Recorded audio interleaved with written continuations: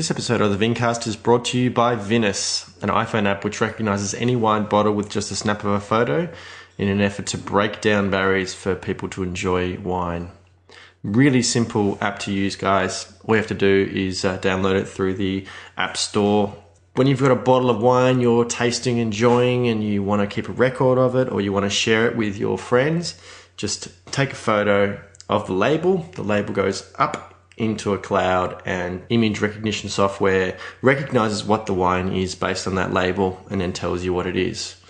So it's a great way to keep a record of wines you've enjoyed in the past, but in an effort to share it with other wine lovers, friends, family. You can follow people, they can follow you back, but it's also really excellent to link in with other social networks like Twitter, Instagram, and Facebook. Everyone who uses Vinous is in Australia and New Zealand, so it means that the wines you are enjoying and your networks are enjoying are always going to be available. And it also gives you accurate real-time information about where you might be able to buy a wine you've enjoyed or would like to try, but also what you can expect to pay for it. If you do use Vinous, I highly recommend following featured users like myself, wine professionals or other wine lovers.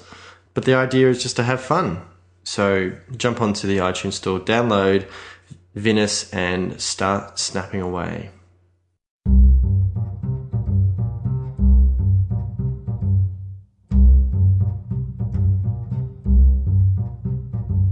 Hello there, Vincasters, and welcome back to another episode of the Vincast. My name is James Scaresbrook, also known as the Intrepid Wino, and here we are, episode 28. I think I've been doing the podcast for over a year now. I hope you've been enjoying some of the recent episodes with such guests as Matthew Jukes and last week's episode with Sam Hooper talking about wine shows. Really would love to hear from anyone listening, any feedback, any questions you might have, what you thought about some of the topics and some of the discussions. I would love to make the podcast a little bit more interactive. Always appreciate people commenting on the blog or on Twitter, or particularly on iTunes or Stitcher. And if you are there, I would love for you to subscribe so you can get the newest episode downloaded straight away. And would also appreciate any rating or review you could leave for me. Now, for episode 28, I was joined by my very good friend, Owen Latta, who is probably best known as the winemaker for Eastern Peake, which he took over from his father, Norman, some years ago. But Owen isn't just involved at Eastern Peake, he's also making wine for a number of other different projects. And also he and his fiancée, Jen, own a lovely little wine shop and bar in Daylesford, where they now live, called Wine and the Country. And so we talked a little bit about the background of Eastern Peake, but also his experiences as a winemaker and where he would like to take all the projects he's working with into the future. So enjoy the episode and make sure to get in touch with Owen as well. Thank you for joining me today, Owen. No dramas, James. Owen, you are obviously a multi-generational winemaker yourself. What's your kind of the first memory of wine that you can remember, that your first sort of interaction with wine? It's probably more to do with the vineyard, because the vineyard was being planted as I was born. So that was by your dad or your parents? By my parents. My mum answered an advert in the local newspaper, and the guy who put the advert in there had to be Trevor Mast of Mount Lang in Duran. When you say local, where were you living? Where did you grow up? They'd bought a property up near Ballarat in a little town called Cogles Creek. There's not much going on there. It's all potato based, or it was. Now it's grain and livestock, and small amount of vineyards. But yeah, so they moved from the city, because being Melbourne. Yeah, and my mum's name's Diane. Old man's name is Norman. Yep. So they wanted to be self-sufficient farmers in the country, and so they established a little property out there, planted a vineyard under guidance, and so yeah, I was just been in the vineyard ever since. So I'm 30 now, and the vineyard's 31. So well, there you go. You could say haven't really known anything else. Two of you have grown up together. What kind of, why did they choose to plant vineyards? And I mean, if it's a self-sustaining farm, they work with other agricultural products? Yeah, it was kind of like a permaculture farm. You can say lots of different stuff going on there. Okay. But so they milked their own cows. They had a veggie patch. It's a small farm. Yeah. Everyone else there had 100 acres plus. Yeah. We had 20. So it's quite small for the land mass there. And there was actually an issue where they weren't allowed to build a residence or a dwelling on the property because it was too small with town. Too small? Yeah, so there's a bit of craftiness that went into that to try and get to build on the property, because now it's fine. You can do whatever you like. But back then there was lots of challenges. So that's how it was. But yeah, going back to the vineyard. What sort of guidance? This is through. It was the whole way Trevor? through. Like Trevor would come up and say, "This is what you need to be doing. This is how you plant it." Because he was looking for the coldest site that you could possibly find in Australia, because he travelled and studied in Germany. Sure. And so he really knew what he was after. Probably at Geisenheim. Yeah, that's where he was. Yeah. So, and he didn't speak any German, but left speaking fluent German. So, wow. that's another story in itself. Yeah. If only you could interview him. Yeah, it is a shame. Unfortunately, obviously, he passed away a few years ago. And so the idea was to be growing grapes to provide to Mount Huron. Well, he had another label. So the whole idea of the vineyard was to find the best sparkling Pinot Noir in Australia. Right. So he made 2 different vintages of sparkling using our fruit. Sure. And then he bought Langy, and it took off from there. So there was a grey label for all of his growers a long time ago. So there was a Ballarat Pinot back in the 80s and early 90s, and that was our fruit. Oh, right. Okay. So he bought it up until 1993. And then based on his kind of assessment of that cool site, did he find you, or did you buy it for that purpose? Yeah, so going back to that newspaper article, Yeah. there was 50 applicants that applied to go and plant a vineyard in Right. like all over Victoria. Okay. And it had to be Victorian. Yep. There was 5 sites selected. Mm-hmm. 2 sites were planted and 1 was successful, and that was us. Oh, wow. Yeah, so it's a pretty risky thing, because the olds, they had no idea about growing grapevines. Sure. So they just wanted to plant it and grow grapes and sell them. And That particular it. part of Victoria, if it at that time was kind of the coldest site for viticulture in Australia, what is it that makes it so cold? well, we pick really late. We have really cold winters. So we always pick the end of April, even May. Okay. So some places in Tasmania are similar to that. Sure. And in the Macedon Ranges. Yeah. But most of Australia's other viticulture for Pinot Noir, that's well and truly picked by March. But is it elevation, the distance from the coast, that kind of thing? Yeah, so inland. So great Pinot, you look at Burgundy, it's inland. Yeah. It's elevation. Yeah. So we have 430 metres Yeah. where we are. And of course it's inland and it's quite cold. Particularly, I would think, being inland and without that sort of moderating influence of a large body of water, the nighttime temperatures would be pretty low. Yeah, it drops way off Sure. where we are. And also, because it's part of the Great Dividing Range, all the heat just rolls straight off into the valley below. Yeah, where okay. Creswick is. Okay. And it's the same with frost too. We actually have never really been frosted where we are. Wow, that's... because of the site. It just rolls off the hill, and very fortunate because there's been some horror stories around with our neighbours, like only 5 kilometres down the road. Yeah. Well, I remember back in the days when I would work in the Yarra Valley, particularly on the floor, there were some pretty disastrous vintages that were sort of almost wiped out because of a frost. And of course, based on Trevor's requirements, the decisions were made to plant Pinot Noir and Chardonnay. But what kind of choices were being made about how they were planted, or how you're going to be working in the vineyards? Were there any kind of philosophies, or just sort of, this is kind of what's going to work for us? They were all set up on, it's just the 80s, so it was set up on Australian standards, just say 3 metre wide rows, because that's what the tractor would fit down. Yeah. And that's the whole reason why rows are that width. Okay. Well, where we are anyway. The Chardonnay, Trevor actually hated Chardonnay. So that was planted on Norm's own bat because he wanted to see what would happen and been told that's a good variety to plant because you got to think back, like that's early 90s as well. Like it was kind of on trend at that time, but at the same time, no one really knew like where that was going to go as well. So it was good that he chose that variety there. Like Riesling and Chenin Blanc would have been interesting too, but I guess that's up to me to plant in the future. Well, I think probably Chardonnay is certainly still a much safer bet. Riesling and Chenin Blanc could certainly come back into fashion a little bit more.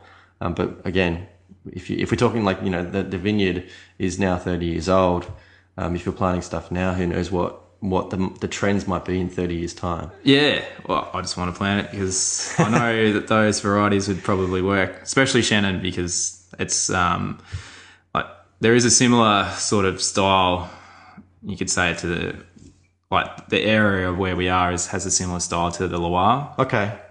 It's still miles apart.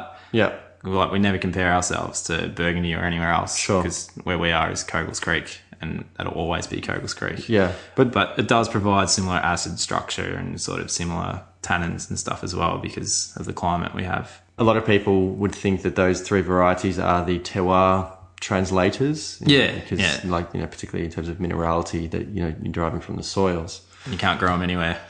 Yeah. Well, you can, but in very specific places. It depends what the style of wine you want. And do you have sort of much memory early on about sort of being out in the vineyards and having any affinity with that? It was cheap labour for my parents, so that was me out there. And most other people who've been in those situations where their parents have owned a vineyard have nothing to do with vineyards later in life. They avoid it like the plague. And so did you kind of know from a pretty early stage that you kind of wanted to follow in the career path and continue the family tradition? Yeah. Well, look, it excites me to this day. Like I was out in the vineyard doing a pretty laborious, horrible job, retraining vines, but that's the start where it all begins again. Sure. Because there's old vines there that need a bit of work. Yeah. So that's where I was. But the winemaking is the major thing. Like going up to when I was a little kid, you'd probably say I was about 5 or 6 years old. The cellar hands up at Langy, they would always be, showing the kids up there what's happening. Mm-hmm. This is this juice from this variety. Mm-hmm. I can still remember those flavors and stuff now. It's cool. It's quite bizarre, but that's where it all came from. And was there a real sense of community within, even though it's an area that doesn't have as much viticulture as some of the really established regions like the Yarra Valley or like the Barossa Valley? Were you within that community kind of with other kids of winemakers? Yeah, there was a huge fellowship. So we were pretty close to everyone in the Grampians. Yeah. Didn't really see much of the Pyrenees guys, even though they were so close. Sure. There's more Grampians, and you'd go up there and it was like an extended family up that way. Sure. Because you're this little vineyard in the middle of nowhere. Yeah. And people wanted to know why you planted there. Sure. And you're investing in infrastructure locally. And yeah, it's pretty exciting. But it's a little bit different these days. I don't see that fellowship as around as much anymore. It's sort of people are interested, but at the same time, you give them a bit of information and it goes a long way and doesn't come back around again. Right. Yeah. So it'll come around again because people are beginning to plant more vineyards again, which is really exciting in places where... And younger people also kind of getting involved and getting interested in... They are, yeah. I think the Australian wine industry was sort of a bit stale for 15 years. I'm not being arrogant or anything anyway, but it just sort of seemed like there wasn't a lot going on because people were...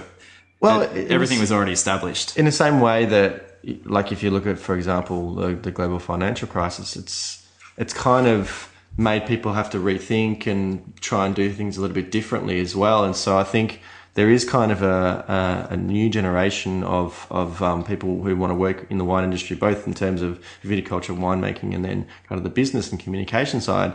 They want to come in and sort of say, no, let's bring in some fresh ideas and let's try and do things differently because the Australian wine industry was in a kind of a slump. Well, everyone was chasing those big styles. Yeah. And people have now travelled and understood like what we used to do. But that's was the thing, right way. Consumers, around the world kind of got a little bit tired of the same styles of wines that they perceived coming out of Australia, and then obviously we had years and years of a glut of wine, and so I think change is and will always be an inevitability.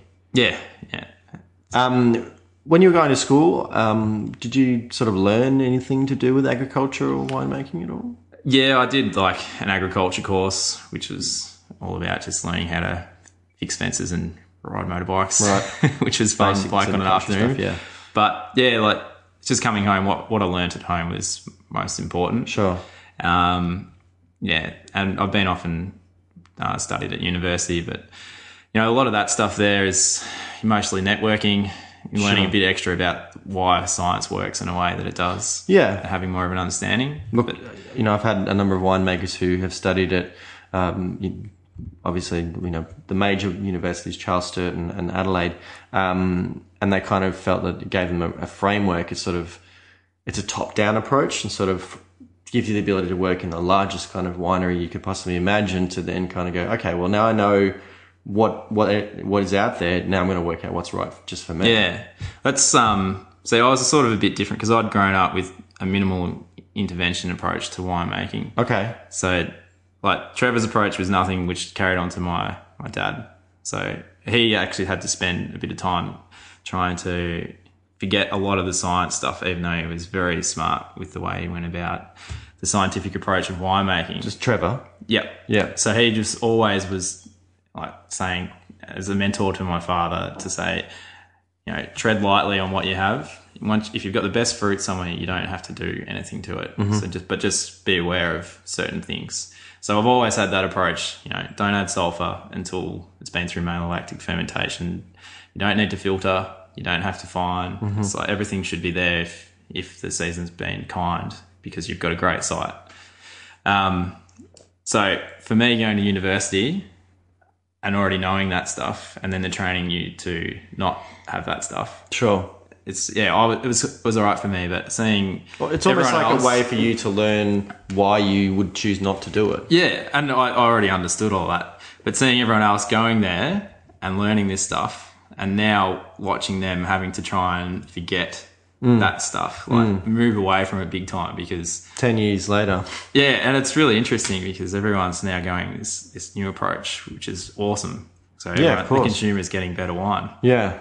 Or certainly more authentic wine. Yeah. Was your dad making the wine right from the beginning for himself? So we sold grapes up until 1993. Built a winery in 94. Yep. So the guys up there said, we made you plant this vineyard. Shiraz is our direction up here. Mm-hmm. But we want to see you guys establish your own winery and go on your own journey. Yeah, and we'll support you in any way. So they gave us equipment. I don't think anyone would do what they did for us back then, or you could probably pay a lot of money to be consulted in that role. But they really looked after us, and it was all on the job learning. So Dad, for the 95 vintage, was his first one. That was the first commercial vintage? Yeah, jumped straight in the deep end. Right. We were actually allowed to buy back the 93 and 94 vintages from Lange to actually have stock to sell. Sure. So we opened, we had wines to sell. So 95 was his first vintage, and I still remember being in the back of the old yellow Tirana or something, which was Dad's car back in the day, going up to Lange to, why is this doing this? And they're like, it's fine, don't worry about it. Wow, okay. Like all these bits and pieces, because it's the first time I'd ever seen anything like that. Sure. And there's no one else nearby that could tell you anything. No. You'd have to go an hour up the road. And no real viticultural tradition of any kind in that area. We were the first. Sure. Well, one of the first, yeah. So it was all just let it be and see what happens, but just keep asking questions. Yeah. So that was a good vintage. 96 was a very challenging vintage because it was cold and wet. And 97 was the year he nailed it. So it's when he really started working out what was going on. That's a pretty good track record, though, to sort of be able to, you have one good, one bad, and then, okay, now I know exactly what to do. Yeah. Well, 96, it rained and it didn't stop raining. And he said, I don't want it to ever rain again. And it didn't. So from 97 onwards, we had a drought. Right. Okay. Yeah, up until 2011. Sure. Yeah. So it was pretty dry. 2011 was pretty wet. And, but we irrigated for 15 years, and we haven't irrigated for 15 years. So we've been dry grown. Is that a conscious choice, or is it? Yeah, we wanted to see the vines do their thing. Sure. So we've seen them heavily stressed where we probably should have irrigated. Yeah. Went to irrigate, and our bore had actually dried up. So Oh, we okay. had like excellent bore water. Sure. And it was not there anymore. So we were just like, well, we'll have to sink a new bore, and yeah. But then it rained, so we still haven't irrigated. Almost fate is sort of is stopping you not needing to. I love the idea of dry grown, and I love seeing the wines out of it. But from a commercial perspective, it's not really worthwhile because So it's risky. It's pretty risky in Australia, especially in our climate, and especially last year when we had no rain from September until March. It's a long time without a drop from the sky. Yeah. Yeah. Fortunately, obviously, with the slightly cooler climate and colder nighttime temperatures, it's it producing is good going to wine. mitigate it a little bit. In the much warmer temperatures, you're basically just going to be cooking the fruit. Yeah, well, it's just bad for flowering because there was no moisture in the ground. Yeah, that too. And it was hot and dry winds. Everyone was the same boat. It's just you either had a good crop because you had some water and you got it at the right time, Yeah. or it was a pretty mixed bag. When was your unofficial or official sort of first vintage in terms of the winery? So I in 1999 was the first time that I've always been involved in touching the grape, picking them, being there, watching them being processed. But the old man, I'd come home from school and he'd fallen over, walked backwards over a muss line by accident and got concussion, like severe concussion where he actually couldn't look up or anything. It was quite ill. So he just said to me, just do what you've seen and you'll have to do the rest of the vintage because no one else really knows what's going on. Yeah. So that's where I jumped in the deep end. So I'd go in, do the plunging, check everything as a kid at 15 years old, and then go to school, have red wine stains on my shirt, get in trouble from teachers. Have you been drinking? It's like, no, I've been making it. Been working. Yeah, been working. I had a bit of an influence on the 99 vintage all by chance. Sure. And from there on, it just stemmed that this is what I want to do. I set my path to that. Okay. Also sort of had its challenges being underage. Yeah. Yeah, but we won't tell anyone. it's too late now. Yeah. Yeah. So you could say I've been making Statute wine of for limitations. 15 years. And then my first, all on my own. So we had a transition phase. I went to uni in 2002 and I moved home after doing some other bits and pieces and moved home the end of 2006. And we shared the 06 and the 07 vintage. And then pretty much from there on, it's been me at the winery. But your dad's still involved in some way? Not really. He has muscular dystrophy. So he sort of just says what money I have to spend. Can I buy this new piece of equipment? It's no. You'll figure it out. Yeah. Have you had the opportunity to work vintages anywhere else? Yeah, I've done a few stints here and there at places. It's just that I don't get time to go anywhere. I'd love to go and do more in Europe. I'd like to go and do a little bit more in Burgundy. I really want to go down to the south of Italy, do something different down there. Sure. Yeah. It's just my time's running my own business with all those extra labels. Of course. But yeah, I've been I was meant to go and work in Bordeaux with a couple of friends at a pretty big winery because in 2008 I worked at Yarraburn in the Yarra Valley and that was pretty good. I met lots of people who were actually going off to do the next vintage. Sure. In the Northern Hemisphere, so it's a little bit different, I guess, when particularly with winemaking students or young winemakers who probably aren't from wine family and who aren't kind of almost being groomed to take over eventually. But even some of them, I would think, if you're having to kind of get a lot more involved in the winery, you don't have the luxury of being able to just sort of take a jaunt up to Well, Europe for the vintage, 1, 2, 3 years in a row.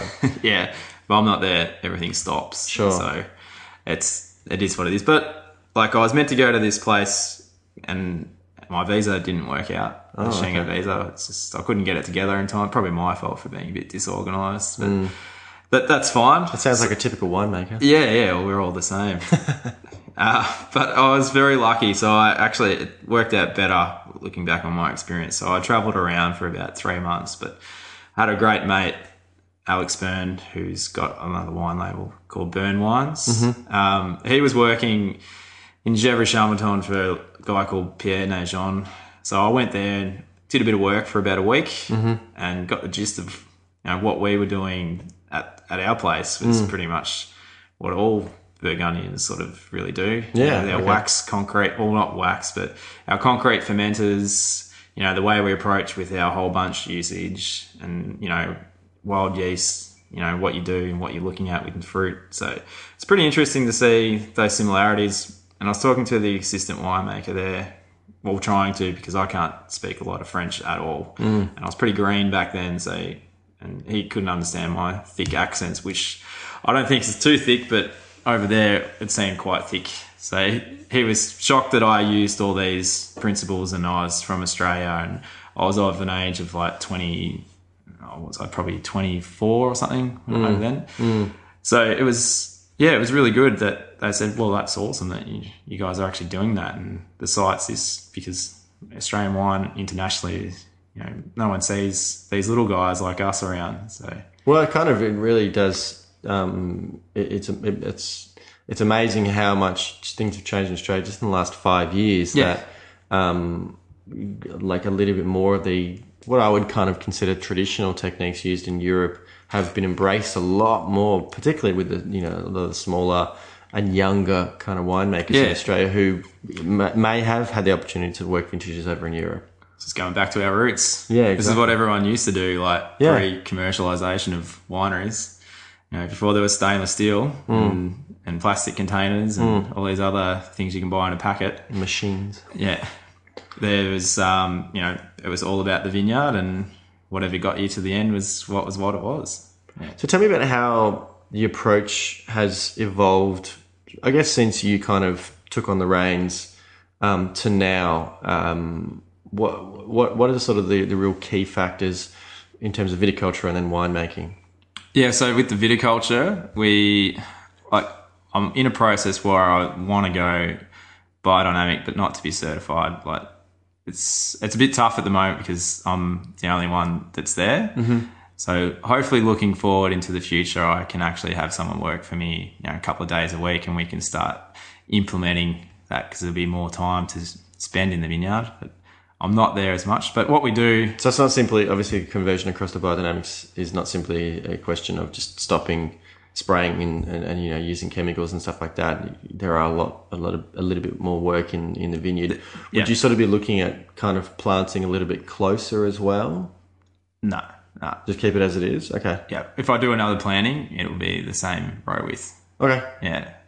Yeah, well, it's good what people are doing, and you do get a good style, but just from an infrastructure perspective, we'll see what happens. I'll probably change my mind. Never say never. Yeah, you never say never.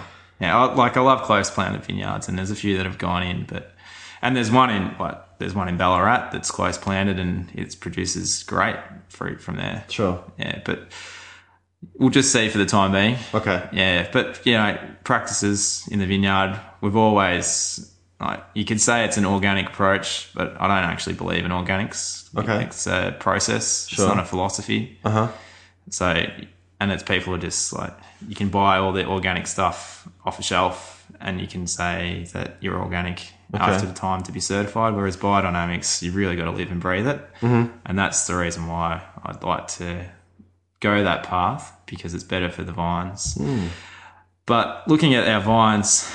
we don't add any fertilizer to them. I have made this stuff. It's like a fermented manure and molasses strange thing that me and another guy had made together. So I've been putting that out, and it takes about 3 years for it to start working, and I'm beginning to see a little bit of it working as well. Okay. But it seems like it's quite a lot of effort to get it out there. Yeah. But we've never added fertiliser to the vineyard. Great. And we just spray with copper and sulphur. Which is pretty standard. Pretty standard. With the seasons, well, look, I've only put one spray on this season, and I'm way behind the 8 ball on that. But I don't think it's going to need a lot this season so far. Mm-hmm. It's nice and dry. There's not a lot of rain around, and there's no humidity, so we might only get away with spraying 4 times. Yeah. But in seasons where they're challenging, like 2011, 2012, we have used stuff which I don't like using, which is synthetic products. Mm-hmm. But, from a small business that solely relies on having a crop, I'm glad that we put them out. Sure. Yeah. Which is what you've got to do. Yeah.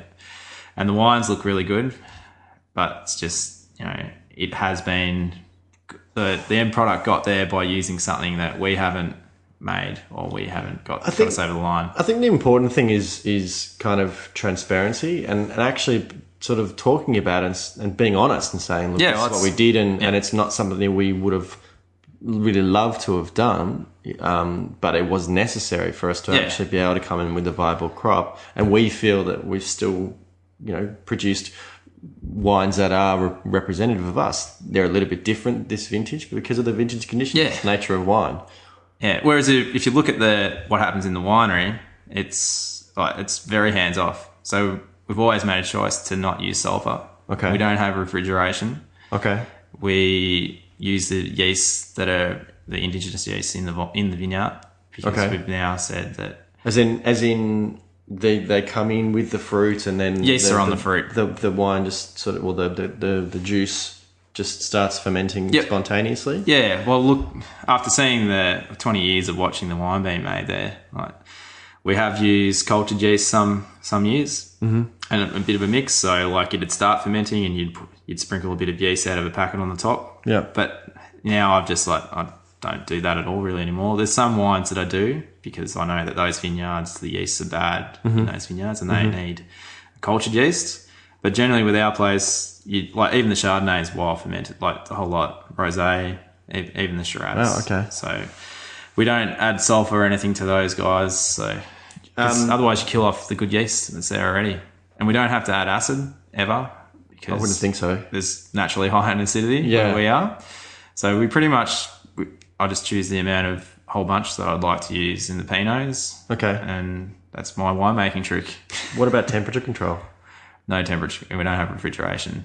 So with the reds... So what kind of vessel are you actually fermenting in? So we have open concrete fermenters, which were designed by Trevor. Okay. Because Langy was set up on concrete fermenters, because the previous owners, the Frattons, were of concrete background. So they... Yeah, of course. Being Italian, there's lots of stuff. There was very good concrete tanks up that way. Mm-hmm. And that's still, the Langy's still made in concrete in the new winery. But where we are, there were small 3-ton fermenters, and they were paraffin waxed line, because Australia's pH in concrete is not the same as what it is in France. No. There's an issue with Chapoutier and Heathcote a few years ago when they had all these concrete tanks made up for them. And locally? Yep. Yeah. And they were like, what's going on here? All of our acids are all over the place, and it's because there's no paraffin wax on them. Right. Which it's an OH&S nightmare to actually get it on there. But sure. So that's what we've always had. So it takes a long time for the grapes to heat up, because you've got this thermal mass there. Sure. And how thick are the walls of the concrete tank? About 2.5 inches. Okay. On the front side, and because they're all next to each other, they're probably about 5 inches thick in the middle. So yeah, so that does a pretty good job of regulating temperature anyway. Yeah, it's kind of constant. What we've always, occasionally you get one that might take off really quick because there's some crazy super yeast in there, or natural super yeast, which I discovered with the Nebbiolo from another vineyard this year that I was making. It just fermented like mad. I've never seen anything like it. But it took a long time to finish, which was really interesting. I think that might be a varietal thing though. Probably is. I've never made it before. Sure. That's exciting. Yeah, it looks good in barrel. But yeah, so there's no temperature control because they take quite a while to heat up, quite a while to cool down. And we also seal them up and we do really long extended post-ferment. So it can be anywhere from 4 weeks to 10 weeks with our Pinot. So yeah, the 2012 vintage was 8 weeks. It's quite a long time sitting there hanging out, but I'm glad that I did it because that wine's drinking quite well at the moment from that. Otherwise it'd be too much fruit there, I think. And in terms of the whites, the Chardonnay, for example, are you sort of keeping that on lees for an extended period after the fermentation? Yeah, so it's always whole bunch pressed, and then it settles out in tank overnight, and then it's racked straight into barrels, and then I just let it go. So I fill the barrels about 3/4. Just let them go. Because the winery is pretty cool because we're in Ballarat. Sure. So, yeah, sometimes, they might get up to about 22 degrees sometimes. I've had one at 26, but it's not really a difference. It's just one barrel. Yeah. And, they all look pretty good. What varieties are you now working with Eastern Peake? Are they the original sort of varieties we're planted? Yeah, Eastern Peake has only got Pinot Noir, Chardonnay, and we have a little bit of Syrah, which is planted over the back on our neighbour's vineyard, who planted vines for us 20 years ago. So his Shiraz is 10 years old, and it's a PT23 clone, which is a really good Shiraz clone, and it's starting to come into its own right now. It's good stuff. Yeah. But you also make wines for other people, and it's there's a kind of community thing. I know like Appellation Ballarat is something that you're involved with. What are some of the other projects you're kind of involved with as far as the winemaking? Yeah, with the Appellation Ballarat, it's a project that I started about 4 years ago, I think it was.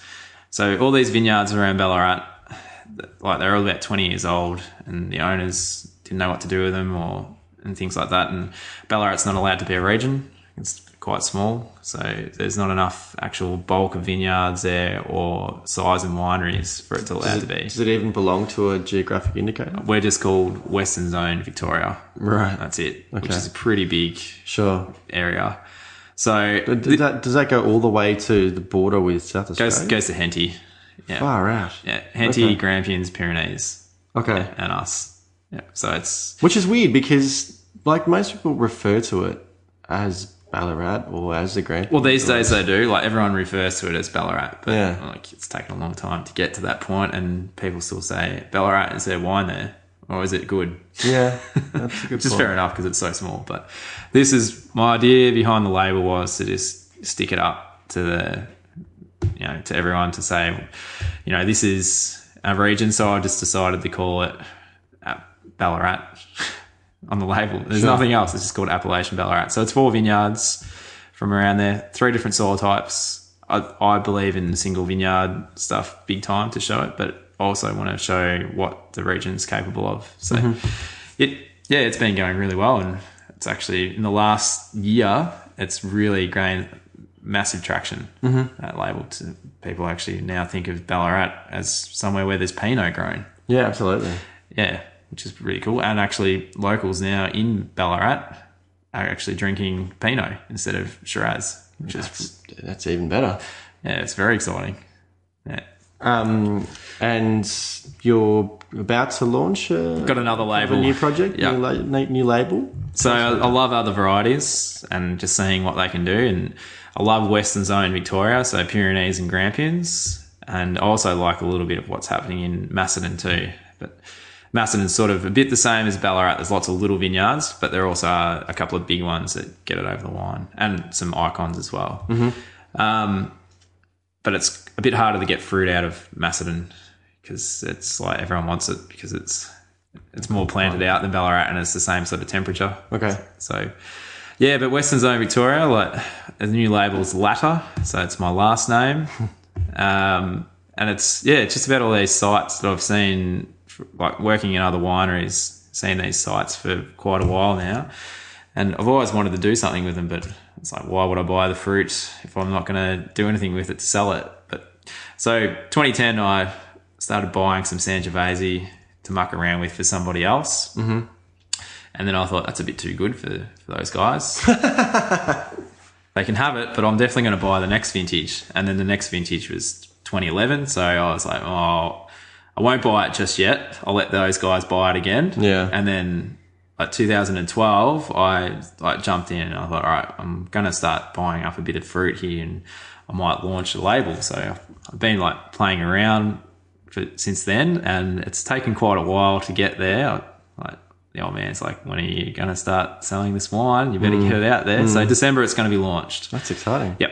So Sangiovese? Sangiovese, there's a Shiraz. I had to buy the Shiraz because it's a great site for Shiraz. Sure. But I really wanted the Nebbiolo that's on the same vineyard. Okay. So, and we've known these guys for quite a long time. Their vineyard's 10 years old now, so it's really starting to come into a good zone. So, yeah, so that's all Pyrenees fruit. And the Sangiovese, where it comes from, has got Cabernet next to it as well. And the Cabernet's very untrendy, but I just love that Cabernet that comes out of there. So I bought some of that. So that's looking very interesting at the moment. It's a bit of whole bunch in that, which is a bit of a no-no, but I think it's a bit of a yes. It's going well. Cabernet Franc with a whole bunch. It can be pretty good. Yeah. As long as you've got Sauvignon, ripe berries and ripe seeds and ripe stalks. Yeah.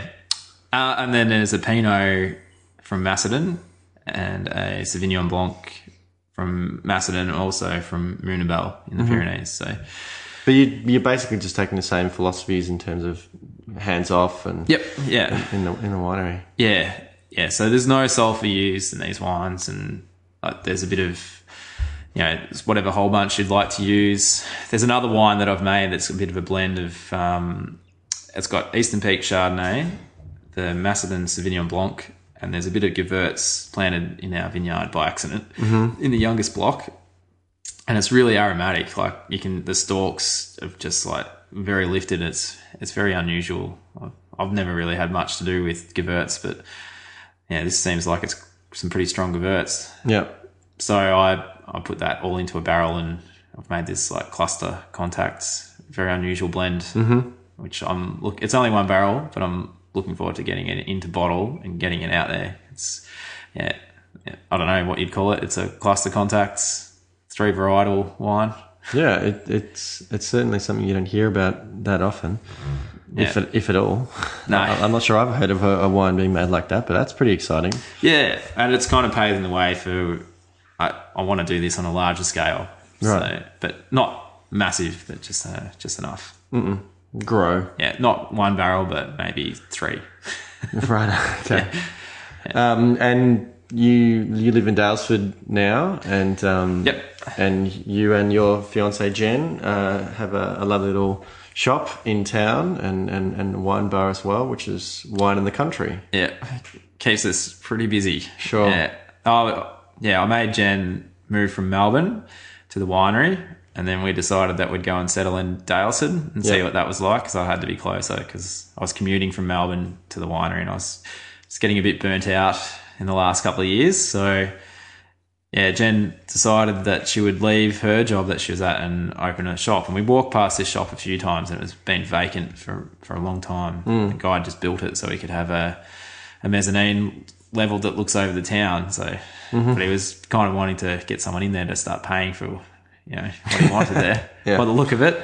So yeah, she decided that that's what she was going to do and open this amazing little wine shop. So I wrote a wine list for her, which I'd never done before. So I just picked all the things that I really liked drinking, and the focus was Western Zone Victoria, which no one has really done before. And I thought that was a bit of a daring moment, but I think it will work well. And to have some really interesting internationals as well to back it all up. And it's been great. She's doing very well over there. And it's good to show all these smaller producers that nobody's got any idea about. Western Zone Victoria. And you spend a bit of time in there as well, so I'm sure it must be great to be able to connect with the consumers, particularly the local and that sense of community, which kind of goes back to when you were growing up and there was that kind of... It is, and there's a fellowship with wine drinkers there it's very exciting. Like, people are really interested. Like, there is 2 other bottle shops in town, and people go there and buy whatever they want but they come to us because they want to have a chat and hear the story behind the producers. Yeah. And sometimes they're in like these regulars in there, or some tourists are in there, and they've bought a bottle of wine, and the actual producer will walk in as well. Yeah. You can introduce them to the producer, and they can't believe it's all happening. Yeah. It's really good to see that. Yeah. That's exciting. Yeah, so it's been a bit of a game changer for everyone, as far as we can see. Now, I'm sure you're probably having a lot of Pinot in the shop, as obviously Pinot is kind of the focus for Eastern Peak, and I could see a little bottle sitting over there on the table next to you. Yep. Is that something you were hoping to open up and show me? Yeah, we'll have a crack. So, obviously, people will hear it's under screw cap. Yep. Have Eastern Peak wines been under screw cap for long? So we started with cork, like everyone else, and we moved away from cork as quickly as we could. Mm-hmm. So in 1998, we had shocking cork taint problem with a white wine, which was a really good Chardonnay that was made, and Norm was like, we've got to change, we've got to find something else. And then there was a new product on the market called the plastic corks. So synthetic ones. No one knew anything about them in 1999. So we put some wines under those. Didn't work out. Found out that it actually takes the preservative out of the wine. So fun. Most of the vintage that I actually made was bottled under corks, under plastic corks. So we've never seen any of it from there. There are some that were under cork, but they've all been sold. So if anyone hears this, I'd love to see something that I made. It's a legacy wine. Yeah. So 2000, we went back to cork for 1 year. Yeah. We had a great agent that said, you got to have cork and got to change your label. So the label that you see now is the label that his name is Patrick Walsh. So he did some really good stuff for us, relaunching again with Eastern Peak, because everyone's like, your labels are very 90s. You need to be on the next wave for the Y2K, get it all happening, have a crash. So 2001, we were under screw cap and have been from there on. Okay. Everything? Like whites, reds? A whole lot. As soon as you could change. Well, we couldn't buy premium Burgundy under screw cap or even Burgundy. You could buy a Riesling. Bottle shape. Yep. You could buy a Riesling bottle, but we're not in Germany, so we didn't do that. So this is a particular Pinot. Like, how many different Pinots are now being made out of the Eastern Peak label? So we've always made intrinsic. It didn't always used to be called intrinsic, but in the early 2000s, we decided that we'd change it to intrinsic, which is what our core values are. So this is the 2013. It's not released until next year. So 2012, I started to make other stuff and kept more blocks. There was 3 blocks of Pinot, and I kept one of them separate that's never been kept before. So that is the youngest vine, which we call Mount Block. So there's a separate one of that in 2012. And the Walsh Block, which is where the Shiraz comes from, which is under the Eastern Peak, called Walsh Block. There's never been a Pinot under that. It's always gone into the appellation. Yep. And I decided that I really wanted to show that site. So I just made a barrel of 50% whole bunch, which is pretty intense Pinot, especially 2012 vintage. So I kept that separate. And we always, in an exceptional year, we'll keep the old vine separate, and we call that OB Terroir. So 2010 was, there's been 5 of them produced, and 2013 there is a ridiculous amount of single barrel, single stuff happening. That's pretty exciting. Yeah. That's very Burgundian. Yeah. Well, I had to keep them separate, and it was the 30 years of the vineyard in 2013. Sure. So I thought, we've had the best crop we've ever had.